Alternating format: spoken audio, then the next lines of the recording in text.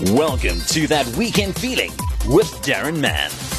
It is that weekend feeling. A new week, a new month, a new season. What do the weather gods have in store for us? Our weather guru has the details. Garth Sampson, welcome back. Talk to me.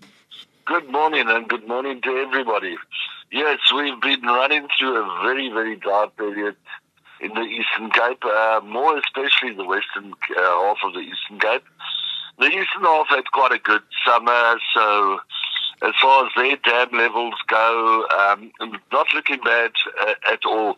But the western half, although everybody thinks we're out of the dry period, that is so far from the truth. The dam levels are around about 17-18% at the moment. But when you reduce that by 5% dead storage, we're only looking at about 12%. The good news going forward is for the entire Eastern Cape, that includes both the eastern and western half, we're looking at above average rainfall right through until January. So that would say the entire summer season. What that means, good news for the eastern half, that is right through up until Port St. John's from Port Alfred and right away inland, which is predominantly a summer rainfall season. So that should give good dam filling rain over the eastern half of the Eastern Cape, mainly because it's a summer rainfall region and they get their thunderstorms. So we are still in a bit of a La Nina state. On the western half, unfortunately, it's also good news but bad news at the same time, because we are predominantly a winter rainfall season. So, we don't really get summer rainfall. We very seldom get a thunderstorm in the bay. So, although it's above normal, we'd rather have that above normal in winter than in summer.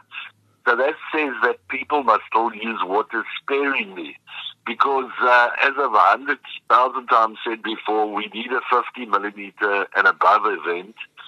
And the best time to get that now before winter is November. So let's hope that this above normal is pointing towards something in November.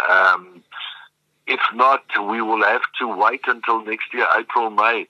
And are we going to make it with our reserves that we've got at the moment? Garth, traditionally, a great drought is followed by a great downpour, floods even, in some cases. Is that a possibility? It is. Not it is a possibility, it is a certainty. I'm glad you have been listening to me. The first recorded history is 1834. Settlers' homes were flooded after a prolonged drought. So I've looked at them all. After a prolonged drought, we always get, be it a mini flood or a large flood. And my biggest fear at the moment is that we are long overdue for a catastrophic flood. We have one every 36 years on average, and the last one was 1981. 2006 was a warning. It was not catastrophic. So, yes, we are long overdue, and preparation should be started to be made immediately. What sort of preparations do you have in mind? Well, firstly, I was debating this morning. Let's start with the biggest stormwater drain in the bay, the Barkens Valley. It's congested with wattles and invasive species that are going to wash away and clog up all the bridges, possibly wash away bridges, dam up, go into people's property, ruin businesses, etc. So all the invasive trees in the Barkens Valley must be cleaned out, and that is a job that should be ongoing. Next step is the drains, and we all know the state of the drains around the metro. We've seen it with 10 mils, 5 mils. Imagine it was 200 mils. And just as a precursor to anybody that's listening out there, just remember that the KwaZulu-Natal floods in April weren't half as bad as the 1968 or 81 floods in the Bay. That is a scary thought. those floods were much worse than KwaZulu-Natal, and we saw what destruction happened there. Staying with the western half of the Eastern Cape, you said collective dam levels around 17% at the moment? That's correct. And if we do get a flood of the proportion that you're suggesting might be coming, are we going to fill the dams, or are you talking about them going right over the top? No, well, they'd go over the top.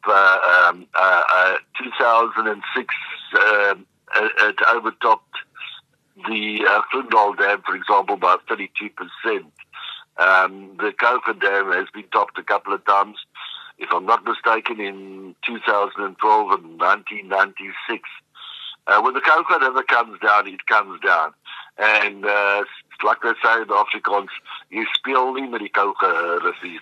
Okay, Gart, so just to confirm then, for the remainder of this year, both eastern and western halves of the Eastern Cape expecting above average rainfall, correct? That is correct, which is great news for the eastern half. But let's hope a little bit of that gets in the dams and can extend our day zero. Thank you very much. Weather Guru Gart Sampson joining us on That Weekend Feeling today. That was That Weekend Feeling with Darren Mann.